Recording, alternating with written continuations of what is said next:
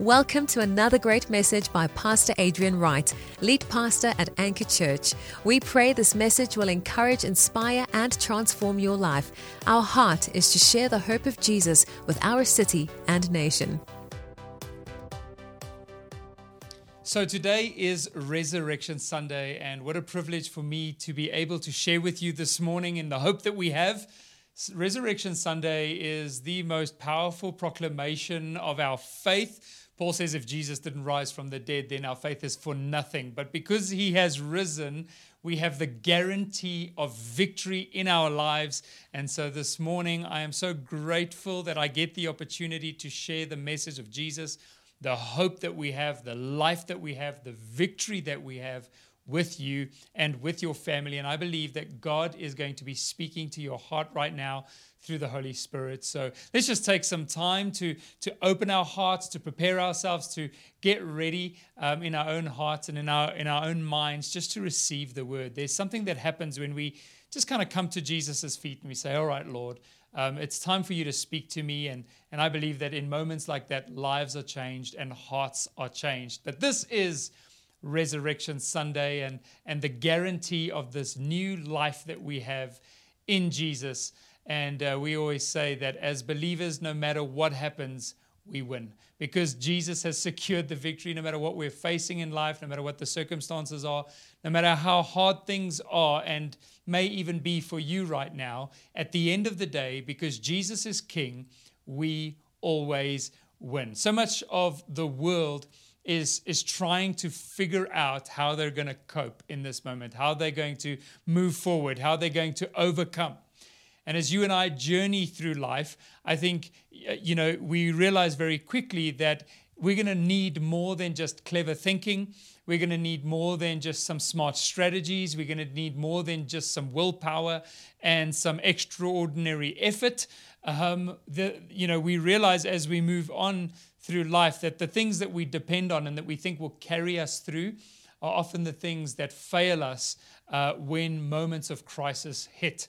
But we don't always know this, and so when we start out, we're full of confidence in our own ability. I spent many years of my life being confident in my own abilities, my own strengths, and the things I could muster up in my own strength, only to find out that when real moments of crisis hit in life, those things are deemed almost immediately as inadequate. And this reminds me of a time I was out in an area of the Wild Coast in South Africa, the Eastern Cape Coast, called Kids Beach, with one of my best friends from high school. And it was an early January morning, and it was one of those beautiful January mornings, summer mornings here in South Africa on the Wild Coast. And we're in this tiny town in the Eastern Cape. And that day, everybody's heading to the beach. There are only about 40 people in the town, but all 40 of us are going to the beach. The problem is because it's such a small town, there's no lifeguards, there's no safety, anybody watching out for the swimmers. There's no shark nets either, and the Wild Coast is known for its sharks. The problem with South Africa is not necessarily that we have the most shark attacks in the world. The problem is all the sharks that swim here will kill you if they do attack you. So it's a scary prospect to just go swimming in the ocean at a beach that is unprotected, especially on the Wild Coast. But, we were 18 years old and it was a great day and we weren't going to be deterred. And we felt like, what we want to do is we just want to chill a little bit. And so we thought we don't necessarily want to go and ride the waves or anything, but if we could just find something to float on, that would be a great day spent. And so we opened up, my friend's, his parents had a home there. We opened up his garage. We found inside of the garage, we found two, I would say forgotten, neglected boogie boards or body boards.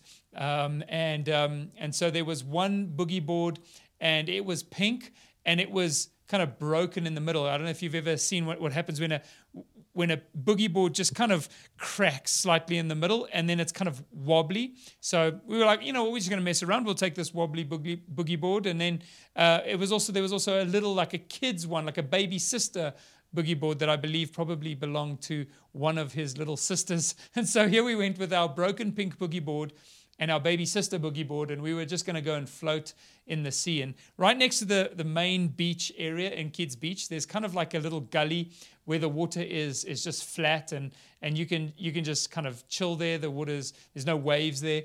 And so we just got onto the boards, and we were just floating, kicking out, chatting. And we must have gotten stuck in some sort of a current, probably a rip current that was moving out to sea. Because when we looked back, we realized we could no longer see the people on the beach. Literally, it was, all we could see was the foam of the waves that were breaking from we were behind the back line. And then you could see kind of in the distance a haze where the beach was before. And so we knew we were in trouble. And so we wanted to get back to the beach as quickly as possible. And so my friend and I started kicking back towards the beach. Thinking it's fine, we've got these boogie boards, we'll make it. It's less dangerous to face the waves. In our estimation at that time, it would be less dangerous to face the waves than to get eaten by a shark behind the waves. And what's worse than getting eaten by a shark in South Africa is getting eaten by a shark while being on a pink boogie board. And so we decided that we were going to push out to the beach as quickly as possible. We started kicking. We thought we would be fine. We were holding on to those boogie boards like this is going to carry us through.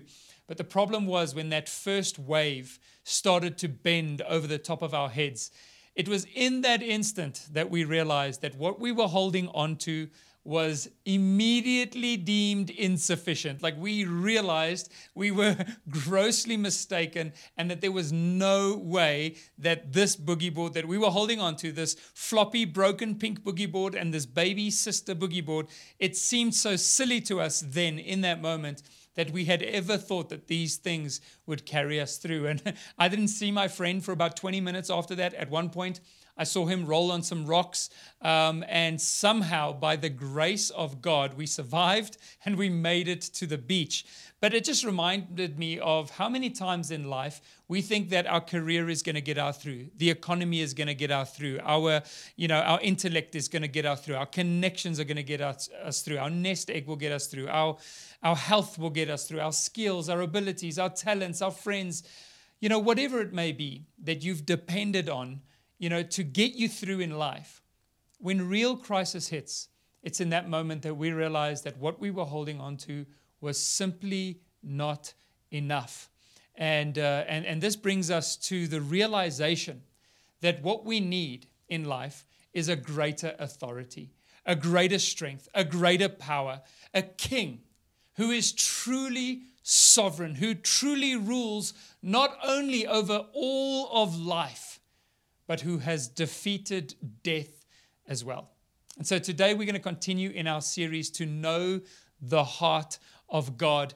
And this is a series we started a week or so ago. This is the third message in that series where we look at the life of Jesus and how his life is the express image of who God is. It shows us. If you ever wondered what God was like, when you look at Jesus, you'll know. When we look at his life, when we look at his grace, when we look at his words, when we look at how he treated people, how he died for people, how he was raised from the dead, we know what God is like. And so we're going to continue in that today. And we're so thankful that the Bible gives us multiple perspectives on Jesus. It shows us who Jesus is, not only from one perspective, but through the Gospels, specifically, we get 4 different accounts of Jesus' life and what he was like. We've looked at how each of those accounts show Jesus from a slightly different view, and how these 4 different views correspond with the 4 creatures around the throne in Ezekiel and Revelation. It says that there is a lion, there is an ox, there is a man, and there is an eagle. And these, we believe, represent the 4 Gospels. We see how Mark was representing Jesus as the ox, as the servant, as the miracle worker, as the one who came to give his life for many. We looked on Good Friday at how Jesus was the Messiah, the eagle, come from heaven to earth to be God amongst us and to die on the cross to reconcile us. And today we're going to look at the book or the Gospel of Matthew and how Jesus is the King. I want to share a message with you today entitled, He is the King of Kings. Jesus is the King of Kings. And I want to start off by reading Ephesians 1 and chapter 19. In Ephesians 1 and verse 19. And I'm going to read through to verse 23. So if you follow with me in your Bible, from verse 19 it says, "And what is the immeasurable greatness of his power?" The immeasurable greatness of his power towards us who believe, according to the working of his great might, that he worked in Christ when he raised him from the dead. It's Resurrection Sunday. This is the power of God raising Jesus from the dead and seated him at the right hand in heavenly places. Now here is Jesus' position today. Far above all rule and authority and power and dominion, and above every name that is named, not only in this age, but also in the one that is to come. And he put all things under his feet and gave him as head over all things to the church, which is his body, the fullness of him who fills all in all. Jesus is far above, far above. He cannot even be compared to other forms of rulership in this world, to other forms of authority. Every other form of authority is merely a shadow compared to the authority and the rulership and the sovereignty of Jesus. He's above all rule, all authority, all power and dominion in every name and in every age. Jesus is above it all. And so he's not just the servant. He's not just our Savior. He is our King. He is our ruler. He is our Lord. And he is sovereign over all things. The Bible tells us that all creation is held together by the word of his power. And so we're going to look at the Gospel of Matthew and how Matthew sees Jesus as King. Now, Matthew was a tax collector. And in fact, when I shared the message called He is a Friend of Sinners, 2 messages ago, we looked at this, how he is a friend of sinners. We spoke about how Jesus approached a tax collector by the name of Levi. And what we know from the scriptures is that Levi is Matthew. His name was later changed to Matthew. So can we just pause for a moment to talk about how amazing that is?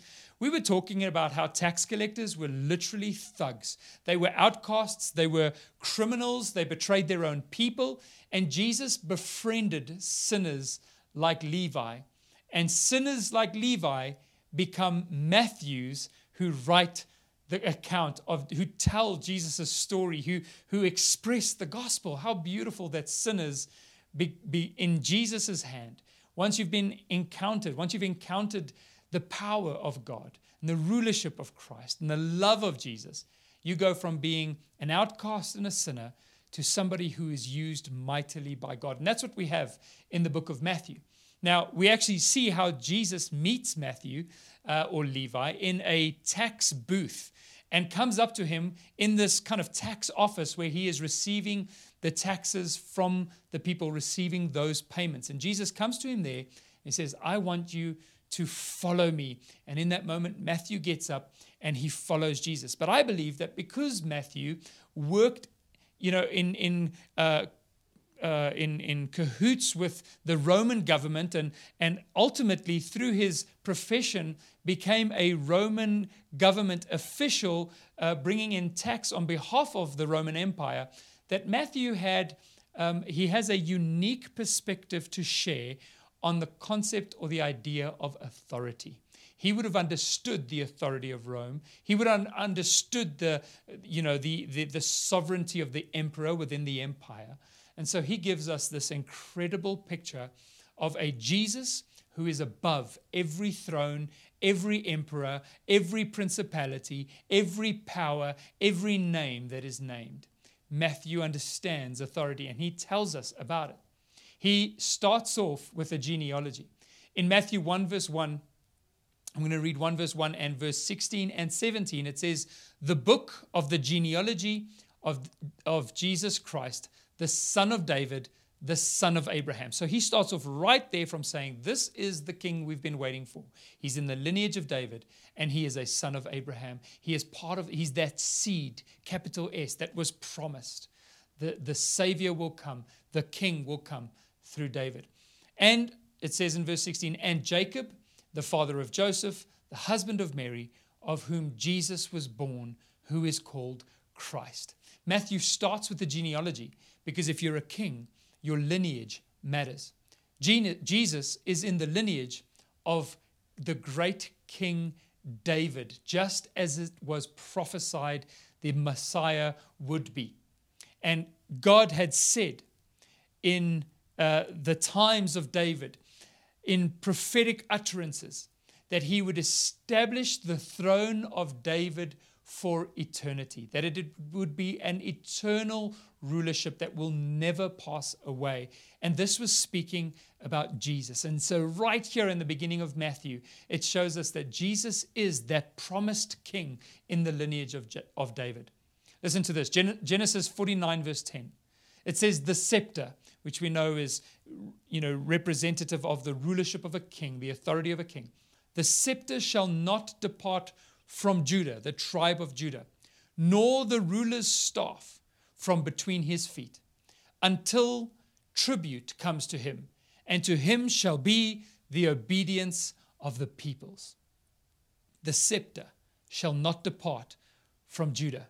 Jesus was of the tribe of Judah. And that is why it tells us in Revelation 5 and verse 5, it says, and one of the elders said to him, weep no more.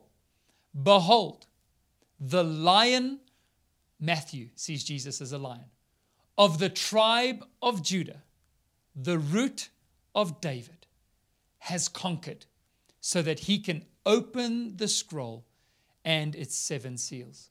So Jesus is the Lion of Judah. He is the King, and his scepter, his rulership shall not be removed. In Proverbs 29 and verse 2, it echoes this, and it says, when the righteous increase, people rejoice. But when the wicked rule, the people groan. And I've always understood this about leadership. Good leadership, good kings versus evil kings. We saw it right throughout the history of Israel. When there was an evil king in place, the people suffered. They groaned. They were burdened. But when there is righteousness that increases, and when righteousness rules, people are set free. They're liberated and they rejoice. Now, the issue with us as humanity is that we have been ruled by so many different things, that we have had so many different aspects of our culture and our world and society rule over our hearts, really. But more than anything, sin has ruled in our lives.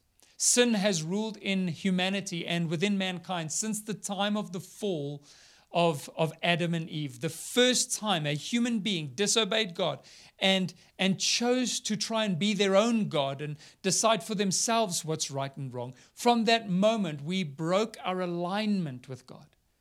And what we were created to have, a relationship with God, what we were created to be, His children, all of a sudden we were no more. And that dislocation, that disjointedness produced brokenness in our world, and the suffering and the pain and everything that we experience in this world is as a result of that brokenness and the broken world that we live in. When the wicked rule, the people groan. There was suffering and there was death in the lives of humanity. But God loves us. He loves people. He's always loved people. He created us because He loved us, because He wanted that relationship with us. And so God decides, I'm going to do something about this. I'm going to send my own king to defeat the king of death, the king of sin, the king of brokenness and deception. I'm going to send my own king. And He sets humanity on a course towards redemption by first of all calling Abraham out in faith to follow after him. And from Abraham, He creates the nation of Israel and He gives them victory. He's already foretelling what He is doing through their story, what He will ultimately do through Jesus. He will bring them victory. He gives them victory in the promised land. And as Israel settles in the promised land, they have what is known as a theocracy. Better than any monarchy, better than any human form of government, they have God as their king. God is king of Israel. They have a theocracy. But the people of Israel are tempted in this moment. They look at the other nations around them and they say, all these nations have earthly kings. We want an earthly king as well. And they go to Samuel, the prophet at the time. They say, we want a king. We want an earthly king. And Samuel says, no, you've got God as your king. You don't need an earthly king. God leads you and provides for you and protects you, which is the job of a king. And they said, no, we want an earthly king. And Samuel goes to God and says, God, they've rejected me. And God says to Samuel, Samuel, they haven't rejected you. They've rejected me. You know, it's so easy for us to judge Israel in these moments, but we do the same. We still do the same today. God is our ruler. He is our king. He is sovereign. He is wise beyond anything that we could ever imagine to be. And yet, we still want earthly kings. We want earthly rulers. We want to be those earthly rulers. We want to rule our own lives. We want to decide for ourselves. It's still the same mistake. It's still the same error over and over again. We exchange God as our Lord and as our King for earthly means of making ourselves more comfortable or for ourselves to feel better or feel more significant or more worthy or richer, wealthier, more comfortable, whatever it may be. We look to earthly kings and earthly things other than God and the rulership that we have in Him. So rather than trusting in the authority of God, we look to earthly authority. And so we see in Israel, as it is with everybody who trusts in their own strength, that there is an eventual decline within that nation up until the point where all of the tribes are taken into captivity and exiled to foreign lands. But God, before all of this happens, He makes a promise. And that promise is that He will establish a king that will reign forever, and whose kingdom and whose rulership will never be undermined and never be overthrown. And there are many prophecies about this king. There are many words about this king. There's many, the religious people of Israel are awaiting the arrival of this king. And He did arrive.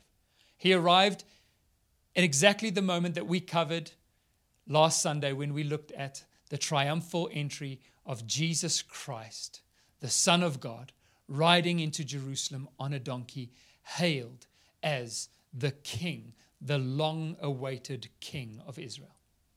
The religious people didn't want Jesus to be the king. They wanted a political king. They wanted Rome overthrown. They didn't want a king who says, give to Caesar what belongs to Caesar. And they didn't like the influence that this young Jesus had. And so they sought to overthrow Him and they sought to kill Him before the Passover feast. They wanted to get rid of Jesus. And as we know, on Good Friday, what we celebrated is that they got it right. They crucified Jesus. And we celebrate that because He died in our place. And it's through His death that we've been made alive. But on that Friday, they managed to develop a plot and execute a plot that put Jesus to death. And as they were crucifying Jesus, the Roman soldiers themselves decided that they were going to put a plaque above Jesus' head, a notice, a sign above His head. And they put the letters INRI, which is an acronym for a Latin phrase which means Jesus of Nazareth, King of the Jews. Jesus of Nazareth. And you know, the Jewish people, they didn't like that sign. They didn't put it there. And they run up to the Roman soldiers and say, what are you doing? Take that sign off. He's not our king. And the soldiers said to them, the centurion says to them, what is written is written. How amazing is it that even when people don't recognize that Jesus is king, that doesn't mean that He isn't king. Because what is written is written. And what is written in the Word of God will remain and will stand forevermore. And so here we have Jesus crucified, King of the Jews. The thing about Jesus being the King is that He's not just an earthly king. He wasn't just another religious leader. He wasn't just another political figure. He's not just another figure in history. No, He was the King of all. He was the King of heaven. And so death could not hold Him. He was king even over death itself. Death could not hold him. Jesus is crucified, yes, on Friday, and he goes to the grave, yes, but in that grave, he strips death of its power. He literally takes the keys to death and to Hades, and he sets the captives free. He removes the sting from death, so that as believers, we have mocked death for centuries, saying, "Death, where is your sting? You don't pack the punch that you used to." Because our King has given us victory over you, over death. And so we have a hope even in death, because Jesus has given us that victory. And we see it guaranteed and put on display by the fact that Jesus rises from the dead on Sunday. He gets up. Death couldn't hold him. That put death and every enemy, the Satan that wanted to rule over the people, and sin that wanted to destroy lives.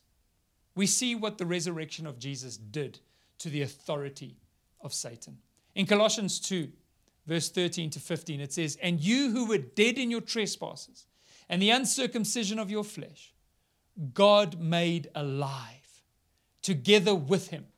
When Jesus was raised from the dead, you were raised from the dead, having forgiven us of all of our trespasses by cancelling the record of debt that stood against us with its legal demands.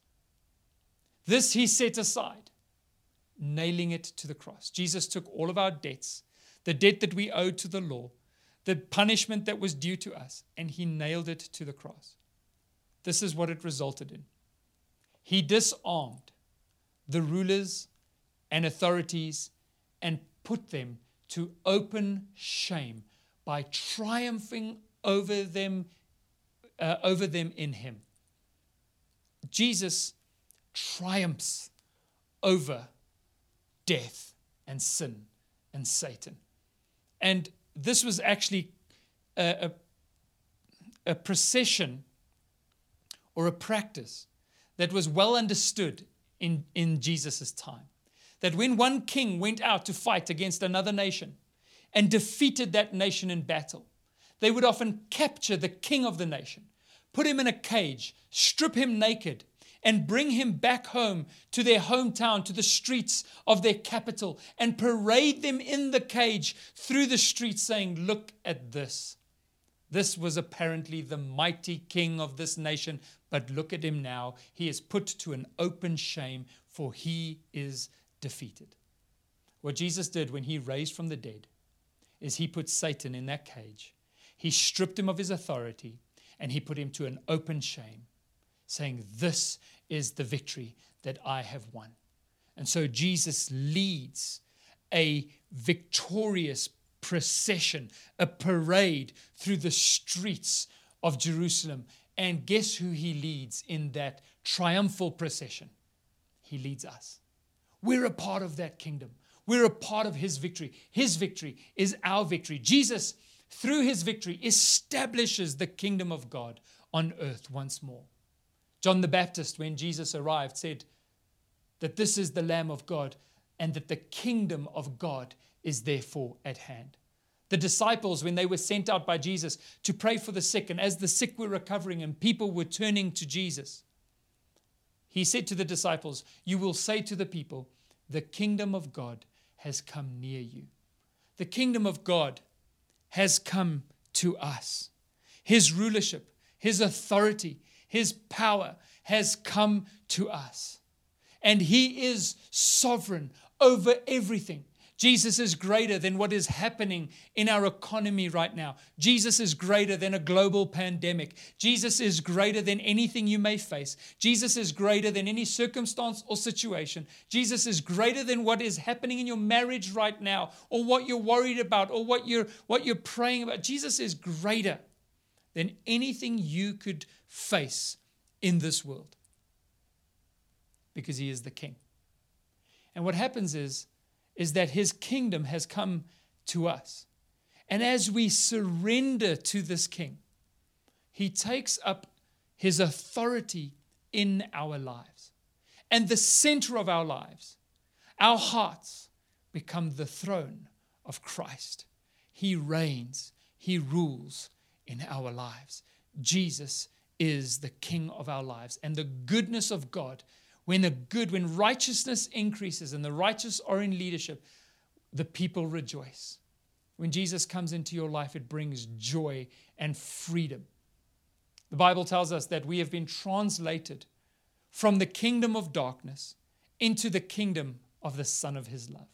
We've joined this new kingdom. And it tells us as well that this is an unshakable kingdom. This kingdom cannot be overcome. It cannot be shaken. Whatever you're facing today, the kingdom of God is within you, and that kingdom cannot be shaken.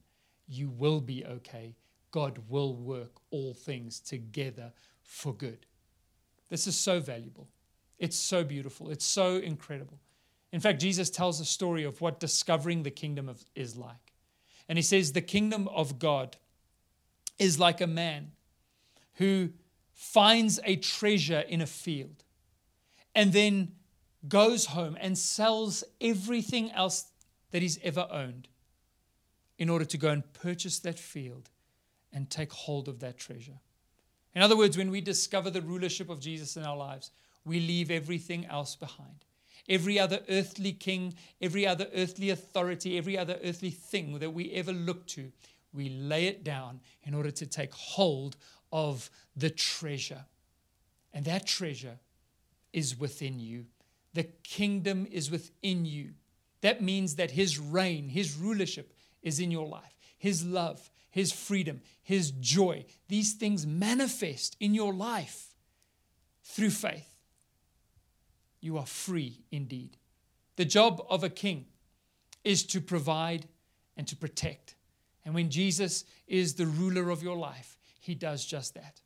Isaiah 9 verse 6 to 7 says, "For to us a child is born, to us a son is given, and the government of the world shall be upon His shoulder. And His name shall be called Wonderful Counselor, Mighty God, Everlasting Father, Prince of Peace. Of the increase of His government and of peace there will be no end. On the throne of David and over His kingdom, to establish it and to uphold it with justice and with righteousness. For from this time forth and forevermore, the zeal of the Lord of hosts will do this." This is an incredible thing. But what I love about that scripture is it says that where this rulership of Jesus is, this promised Messiah, this King of Kings, where His rulership exists, there will be increase and peace. You will experience the peace of the Prince of Peace. Revelation 1 verse 5 to 6 says, "From Jesus Christ, the faithful witness, the firstborn of the dead, and the ruler of the kings." He is the King of Kings. "The ruler of the kings on earth, to Him who loves us and has freed us from our sins by His blood and made us a kingdom, priests to His God and Father." We are a kingdom, His kingdom, and we are priests. We minister and we reconcile. We have that ministry of reconciliation, bringing people to the Father. We are His priests. To Him be the glory and dominion forever and ever. Amen. Revelation 19:16 says that on His robe and on His thigh He has a name written. What does Jesus have imprinted on His thigh and on His robe? It has this title: King of Kings and Lord of Lords. This is beautiful. This is the authority. That authority, heaven's authority, takes up residence in your life. We need a revelation of this. Too many of us still say, "I don't have what it takes. I can't do this. I cannot overcome this addiction. I cannot stop struggling in this area. I'll never be able to ... whatever you have filled that blank with in your own thoughts, in your own heart, and with your own words. You need a revelation that there is someone greater than you that fulfills the call of God within you and through you. And that is Jesus Himself, the King of Kings the Lord of Lords. He is greater than any other authority that you may come across. And Jesus says to his disciples, I have given you authority. I have given you authority. We have the authority of Jesus in our lives. We are his kings and priests, and we reign in this life because of Jesus. No matter what happens, we win.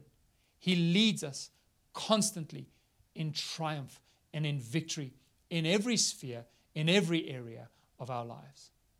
The kingdom is not in word only, the Bible says, but in the demonstration of power. There's something that manifests. There's something that happens. This is not just something that we speak about. This is not something ethereal or something, theoretical. The kingdom of God is not just words. No, there is power that is attached.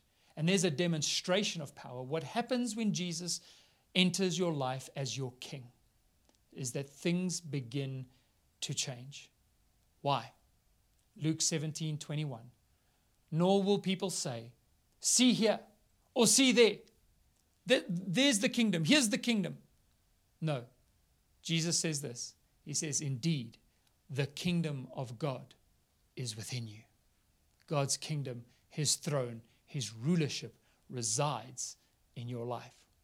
The last thing that the enemy wants for you to find out is who you are in Christ and the power that is at work within us. It's the same power, the Bible says in Ephesians 1, that raised Jesus from the dead.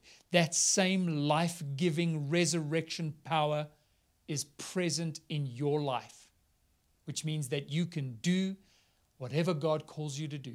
You can endure, you can overcome, you can have the victory, you can walk according to his grace, because Jesus has won the victory for all of us. We walk according to his grace. Come on, this is so encouraging. We're facing so many things in this life right now that feels like that wave cresting over the top of us. But in that moment and in these moments, we realize we serve a greater king. Greater is he who is in us than he who is in the world. And if God is for us, who could be against us? I hope that you're encouraged this morning. I hope you begin to realize what it means to surrender your life to the King and have this good, this great, this gracious God become the Lord of your life. If there is anybody watching this that has never made that decision to say, Jesus, I bow my knee, I surrender my life. If you're watching this at home right now and you feel moved to do this, you can get down on your knees right now and you can pray this prayer with me. And this is how the Bible says we invite the King to reign in our lives, to be our Lord and our Savior, by confessing with our mouths that Jesus is Lord and believing in our hearts that God raised him from the dead. What better day to make this decision than on Resurrection Sunday? Let's go ahead and pray. I want you to repeat this prayer after me. Say, Lord Jesus, I believe that you are Lord, that you are the Son of God, that you are the King of Kings. And I recognize and realize today that you died on the cross for me to pay the price for all of my sins, to forgive me and to wash me clean. And I also believe with all of my heart that you were then raised from the dead and that you are in heaven seated at the right hand of the Father.